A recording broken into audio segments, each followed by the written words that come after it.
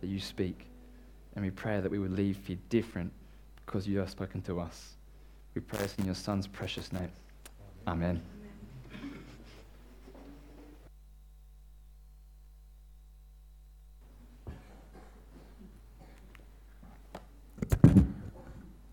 The first reading this morning is taken from Mark chapter 2, verses 18 to 22. Mark 2, 18 to 22. Now John's disciples and the Pharisees were fasting. Some people came and asked Jesus, "How is it that John's disciples and the disciples of the Pharisees are fasting, but yours are not?" Jesus answered, "How can the guests of the bridegroom fast while he is with them? They cannot, so long as they have him with them. But the time will come when the bridegroom will be taken from them, and on that day they will fast. No one sews a patch of unshrunk cloth on an old garment. If he does, the new piece will pull away from the old, making the tear worse. And no one pours new wine into old wineskins. If he does, the wine will burst the skins, and both the wine and the wineskins will be ruined. No, he pours new wine into new wineskins." This is the word of the Lord.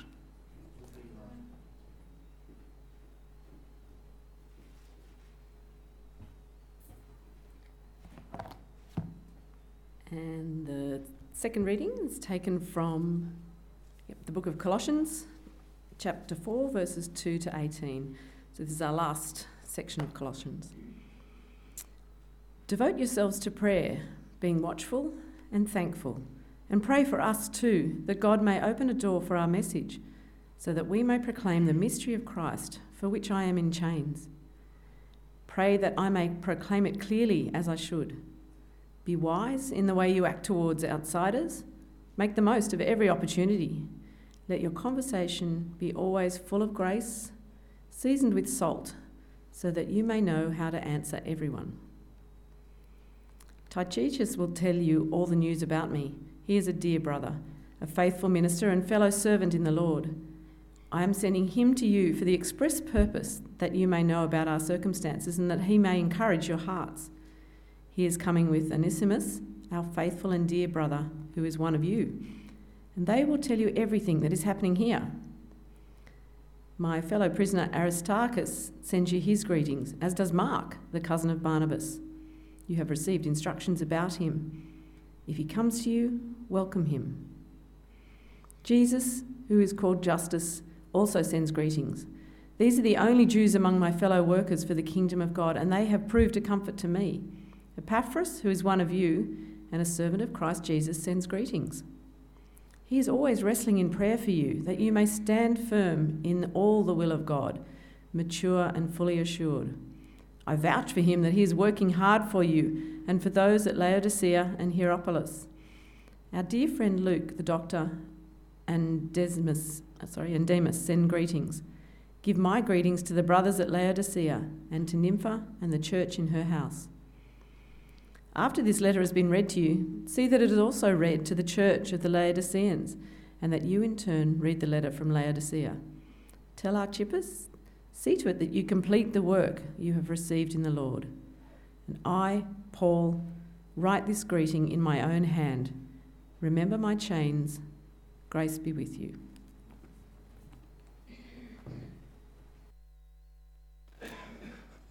Well, good morning. Good to be here at Church of You all this morning. Today we are finishing up our series in Colossians.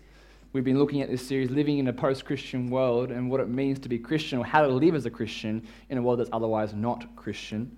And we've been looking at that topic, or that idea, as we've been journeying through the book of Colossians, looking at this church in Colossae that's trying to work out how to be Christian in a pre-Christian world, how to remain Christian without the influence of paganism and the worldviews that they are existing in. And now we come to the the very last bit of Paul's letter here. We come to the bit where he gives some final commands to the church in Colossae about how they ought to live their lives in this world. Let's pray as we begin. Heavenly Father, we thank you that you are good to us, you love us, and you want us to know you more. And we pray as we hear from you this morning, we ask that you would teach us and help us to see the goodness of having you as Lord, and therefore our responsibility in proclaiming the good news of Jesus to those around us who don't know you. We pray this in your precious name. Amen. Every position in a company or business, every job or vocation comes with responsibilities, obligations, and duties as such. If you want to keep your job, you've got to fulfill your responsibilities and your duties. I got my first job when I was 14 years old. I worked for a company called Strictly Aquariums. Strictly Aquariums, that's it. Pretty much as it was in Blacktown, and what it was is that you could go to the shop and buy your Nemos and your Dories, all your equipment you needed to build your own fish tank at home. And so I was 14-year-old Jimmy, and I had this, various amounts of responsibilities. And probably the most important responsibility I had was to collect the fish from the fish tank and bag it and sell it to the customer. Now, I hated that responsibility. It was frightening because most of the customers they weren't interested in the goldfish that were cheap, and if you killed one, well, there was 100 of them left. They were interested in the rare saltwater fish that was worth more than my life at the time. And so therefore, they'd be like, can you get this one out of the fish tank? And I'd be like, oh, are you sure you don't want the cheap fighting fish or the goldfish? No, we want that one. We want this one. And so I would struggle and wrestle with this fish that's rightly fearing for its own life as well, by the way, as I'm fearing for my own job and my own life as well. And so I hate that responsibility. I would do anything I could to avoid that responsibility. I would go and hide in the back if I saw a customer looking at the Nemo. I would go over to the goldfish section and say, no, I'm on the goldfish today. If you want a goldfish, I can help you out, but I can't help you out with the saltwater fish. I'm very, very sorry about that. Now, if you were my boss, you'd be pretty upset at me because I wasn't fulfilling my responsibility to the customer. I had to get that fish out of the fish tank, even if it scared me as such. You would be upset. You would discipline me because we expect people who have jobs to fulfill their responsibilities, to fulfill their duties and obligations they have in that job. And it doesn't matter if you're a 14-year-old boy working in a fish shop, or if you're an accountant in the business, or if you're the Prime Minister of Australia. You have duties, obligations, responsibilities to fulfill in that job. And this is no different for Christians. We have responsibilities and duties to fulfill. I don't know if you've thought about that before. But as Christians, we have certain responsibilities which Paul mentions here to finish his letter to the church in Colossae in verses 2 to 6. So up until this point, Paul has been spurring us on as Christians to continue to walk in Christ as we received him as Lord. And our key text for this whole series has been Colossians 2, verse 6. Therefore, as you receive Christ, Jesus the Lord, so walk in him. Now, after painting this glorious picture of why it is so good to follow this Lord and Savior, he moves on to show what our responsibilities are as we seek to walk in Christ, as we seek to follow him as Lord. And our life involves having responsibility towards each other, loving each other, caring for each other, forgiving and loving one another. But we also see here in this chapter, we have responsibility to those outside of the church as well. We have responsibility to the world around us. Now, that's incredible. That's really incredible because Paul is writing to a church who have been influenced in a bad way by the pagan world around them, by the non-Christian world around them. And so you can imagine his final commands would be like, okay, now stay away from these people. Don't have nothing to do with them. Don't talk to them, don't engage with them, lest they influence you and corrupt you. But Paul doesn't do that. Instead of commanding the church in Colossae to shelter themselves, to cut themselves off from the community around them, he says to them they ought to fulfill their responsibility to them, that they do have responsibility as Christians to them, to pray for them and to engage them as they walk with Jesus. Now, I don't know about you, but I find that responsibility quite frightening and daunting. And like 14-year-old Jimmy at the aquarium, I kind of wanted to avoid that responsibility. Talking to people about Jesus in our day and age just seems silly and potentially a social faux pas. How do you tell people who believe, who have been told all their life that they are the Lord of their life, that they are in control of all things, how do you tell these people that Jesus Christ is Lord? How do you convince them that's a good thing? That it's better to have Jesus as your Lord and Savior than yourself? It's daunting, it's frightening to have that kind of message. But Paul says we have a responsibility, not just the pleasure, but the responsibility in bringing that news to people. And that's why we mustn't lose heart as Christians. We mustn't lose focus and vision as Christians. We must remain strong and steadfast. And that's why Paul begins this final section with the words, devote yourselves to prayer. We'll not be able to fulfill our responsibilities to ourselves, to each other, and to the world around us unless we pray. Unless we seek wisdom and power that comes from above. So this morning I have two main points about our responsibility to the world around us. Firstly, we have responsibility to prepare our own hearts. And secondly, we have responsibility to engage our world. So firstly, a responsibility to prepare our own hearts. As a child, I remember I was very, very absent-minded. I still am in some ways. And like most children though, I was very, very absent-minded. I had no sense of danger around me. I think most kids do, but I really didn't. And I remember one time I was on Penny Hills Road, busy Penny Hills Road, and my hat blew off, and I would just run. I would just run after my hat in the middle of peak traffic, and Mum would be screaming at me, telling me to stop running. I had no idea that there's like trucks and cars on the road going by as my hat is slowly blowing onto the road. I would just run after my hat, thinking I had to get my hat. That's all I could think of at the time being. But my mum, she could see the danger ahead. She could see if she didn't stop me, I was going to run onto the road and get hit by a car. And so Mum and Dad, they were very careful. They kind of strapped me tight pretty much in the pram whenever we went on main roads and stuff. I would just start running. That's what I did. We are watchful of our children and grandchildren because we can often see the dangers ahead that they can't. We can often see when things might go wrong, and so therefore when we watch over them and we pull them back in when we see danger ahead of them. In the same way, that's what Paul is saying here when it comes to how we should pray. In verse 2, devote yourselves to prayer, being watchful and thankful. In the same way we are devoted to watching our kids and grandkids, we ought to be devoted in prayer, watchful and thankful. But what are we being watchful for exactly? Well, Paul gives us a hint back in Colossians 1 and verse 9. He says this, we have not stopped praying for you. We continually ask God to fill you with the knowledge of his will through all the wisdom and understanding that the Spirit gives. You see, Paul's desire as he prays is that they would continue to grow in the knowledge of God in Christ Jesus through all wisdom, lest they fall into temptation and start believing lies about God and about themselves and about the world around them. And so therefore, I think he is most likely instructing them to pray in the same way that he prays. He's saying, stay awake, stay alert, stay sober-minded. Look at what you've been filled with and make sure what you've been filled with is the knowledge and the truth that comes from Jesus. Watch over yourself. Watch over your heart. Don't fill it with things that are of this world. The word watchful, is the same word that was often used in the military sense, with guards. Just as guards were to guard the palace at all times, always alert of danger, Paul's saying always be alert of the danger of sin as you pray.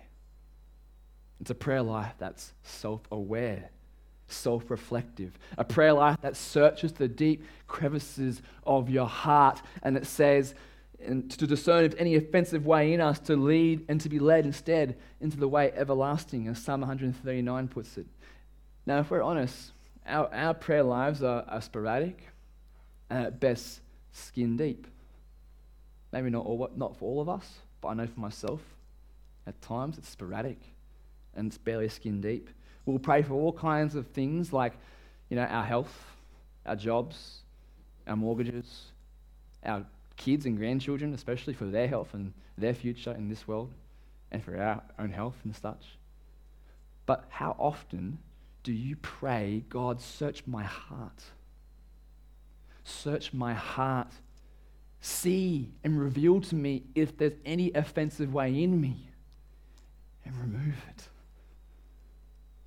The truly watchful person in prayer is someone who knows the powerful reality of sin and how easy it is for sin to grip onto our hearts and distort what we believe and take us away from God. The person who never prays in such a way is someone who's not mindful of that, who's self-confident. But the person who prays, God, search my heart, knows the dangers of sin and knows that it takes a work of God to change the heart. And so if left unchecked, unwatched, other things will come in and creep in and take hold of our hearts, which is why Paul says in chapter 2, verse 8, see to it that no one takes you captive through hollow and deceptive philosophy. How do we see? We continue to devote ourselves to watchful prayer. We invite God to search our hearts because we know that our hearts are deceitful above all things, as the prophet Jeremiah says himself. There are so many things in our world that are vying for your heart, that are trying to grab its affections and loves. And if we don't devote ourselves to the kind of watchful prayer that Paul commands us to, we're not only making ourselves more susceptible to the deception and grip of sin, but we're also failing in our responsibility to watch over our hearts for the sake of the world. If we allow our hearts to be consumed by sin, then what hope do we have to show forth the glory and wisdom of Christ to the world around us who are also consumed by sin? We must devote ourselves to watchful prayer. Watchful prayer is the vehicle God has given us to take the knowledge of who He is in Christ from the head to the heart.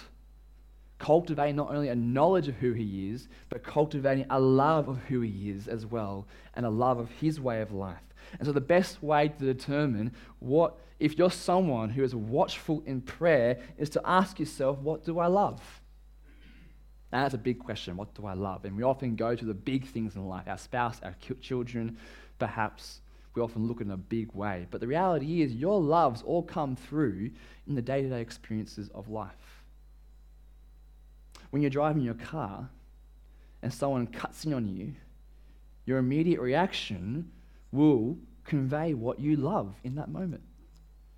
If you're on the horn straight away and yelling out the window, or if you're frustrated and cursing them under your breath, then perhaps what you love in that moment more than Christ is your time or self-respect or your own self-sense of justice in that moment.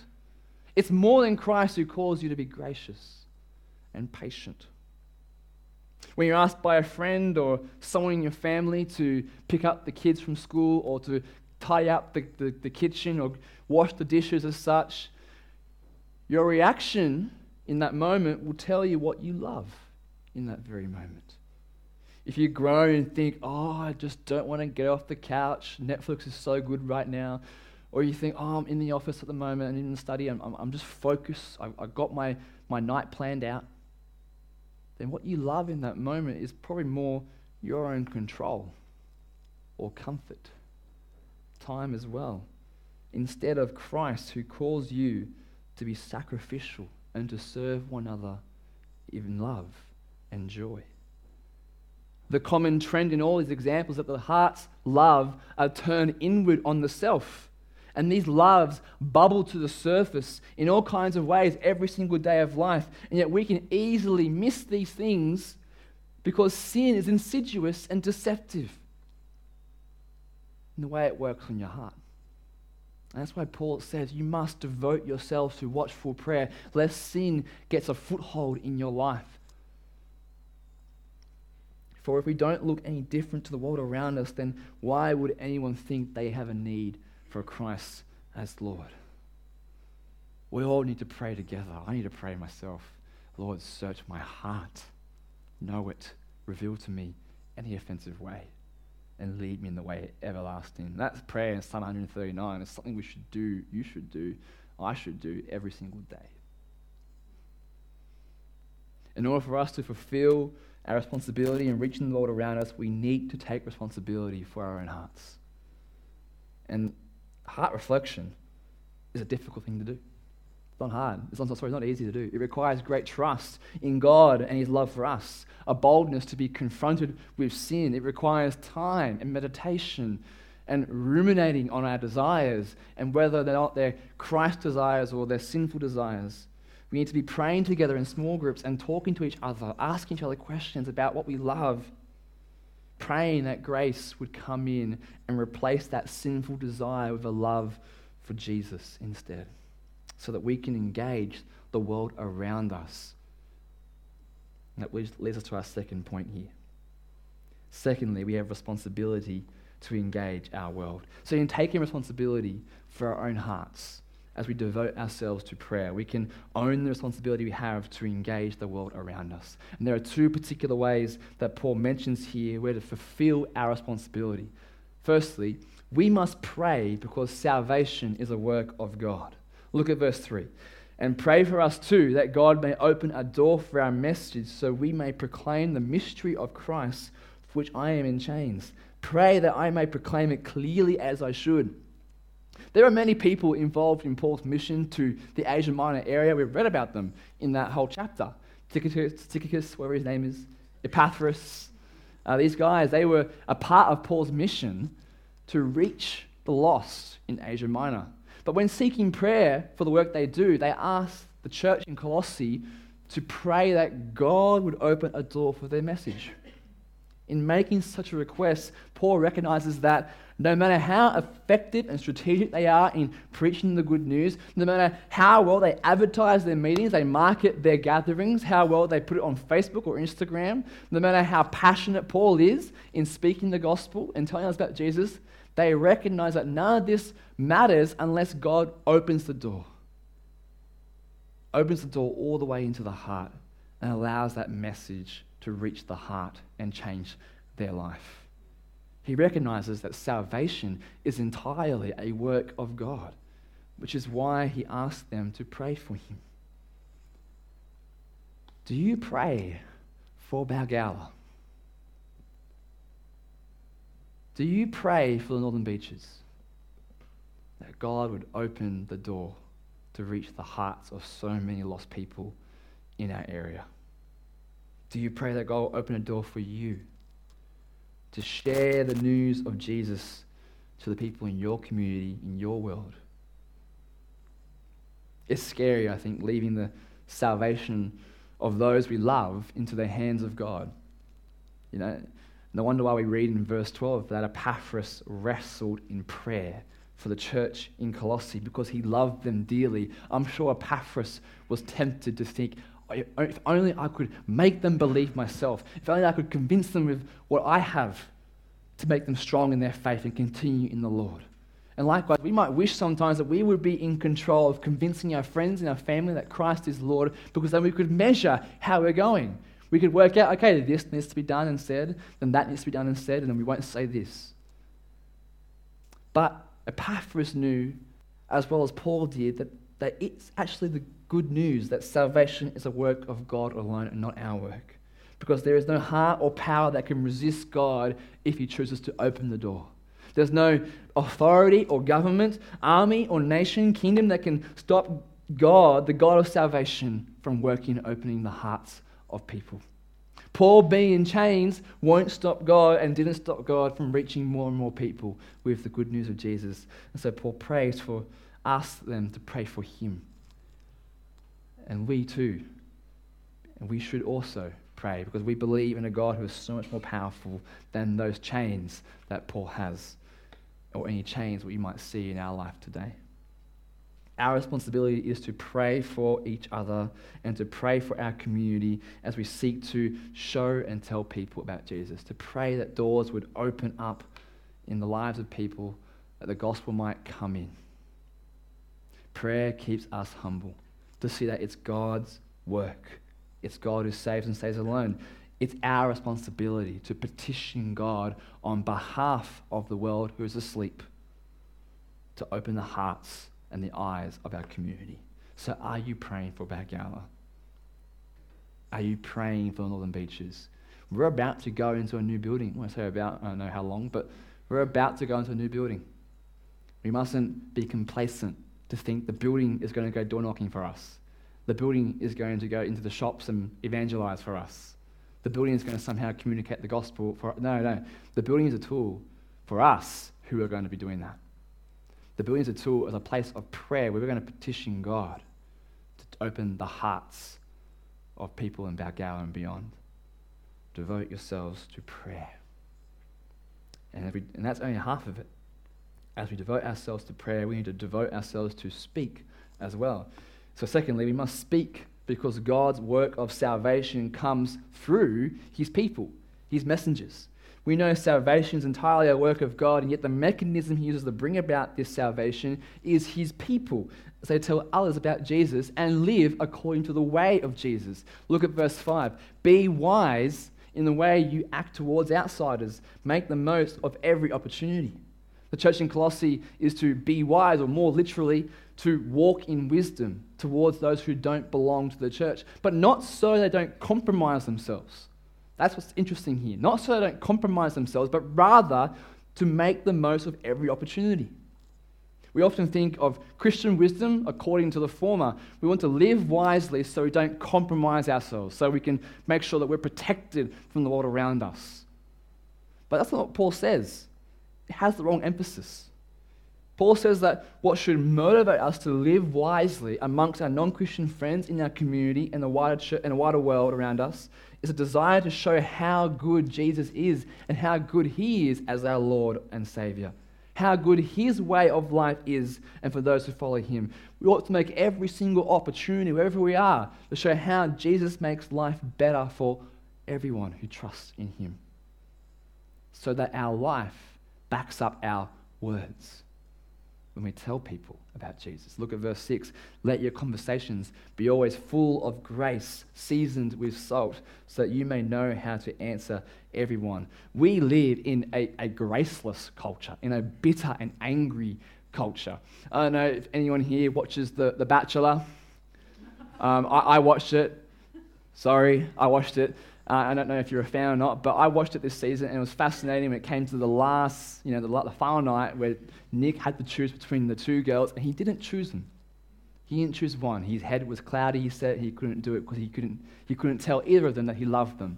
And he received such flack for that. He got crucified online for that. He got told by people that he was the worst, he was a coward, that he wasn't ready and prepared, he was a little boy. And I just thought, this is incredible. What a graceless world we live in. And the irony is that I think his indecision actually showed the artificial nature of this whole show and how ridiculous this is, that 25 women can date one guy. No wonder why he was so cloudy and heavy in his head. It's stupid. And yet, he got destroyed for it. We live in a graceless culture. And even online, if you go on Facebook and watch Christians talk to each other in the name of Jesus, it's not grace. It's not loving. It's not caring. Even when we seek to defend the faith or be apologetic in the faith, we see Christians constantly fighting against non-Christians, all in the name of Jesus, hoping to win their hearts and love for Jesus, even though they're kind of tearing them down at the same time.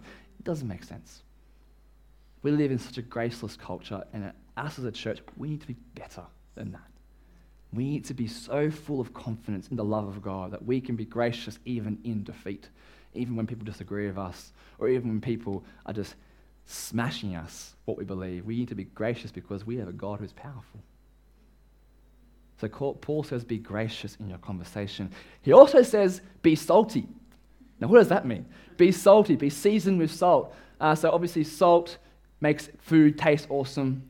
Back then, it also preserved meat as well, because there weren't fridges back then. Now, one of my signature dishes at home that I cook for Katie and myself is steak. I'm a good cook of steak. We don't have a barbecue, but I use a stove, and it works really well. And I figured, I want to make the steak interesting. You don't just cook a steak and put tomato sauce on it. That's one way to ruin a steak. What you do, sorry for anyone who uses tomato sauce, I don't want to offend you. What you do is you season the steak. I like to put a bit of salt to start with, and I put a bit of pepper on it, a bit of garlic, a bit of rosemary sometimes. You tried rosemary before? It's really good in a steak. Sometimes, people have beer-battered steaks as well. We season and marinate our steaks because they want to make the flavour taste interesting and good, and we want to come back to it each and every single time. That's what Paul is talking about here.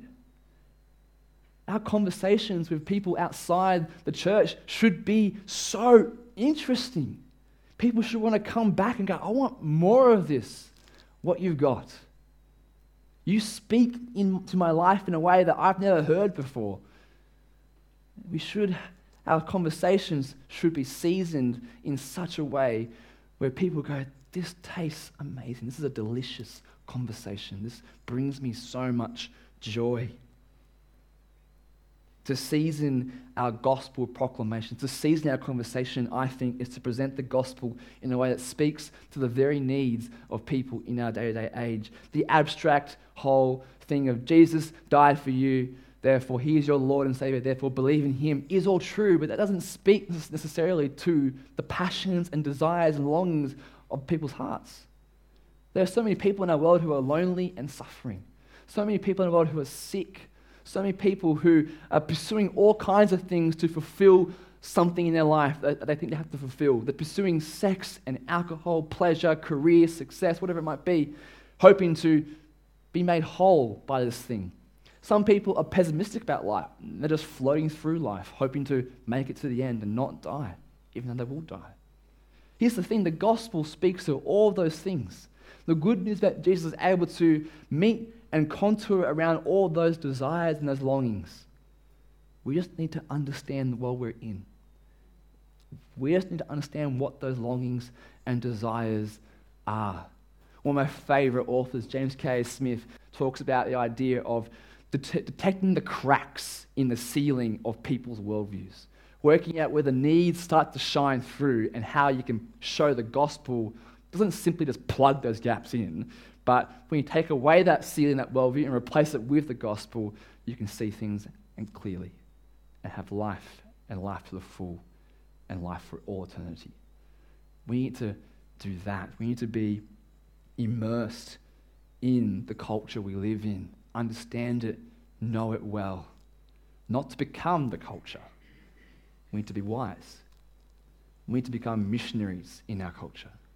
Live in it, understand it, so that our conversations can show how Jesus is Lord over it and why that's good news. And so Paul is finishing his letter here to spur us on to own the responsibility, not to hide in our world, away from the world, not to become like our world and forget who Jesus is as Lord. He wants us to live in this post-Christian culture, as he's talking to this church in Colossae, entering into a pre-Christian culture. He wants us to be Christian, to call Christ as Lord for the sake of the world we're in. So my brothers and sisters, we live in a post-Christian world, but we must not be afraid. Don't let fear be what characterizes you as a Christian. Let hope characterize you as a Christian. Because we have a God who is mighty and powerful, a Lord who died for our sins and is going to make all things new.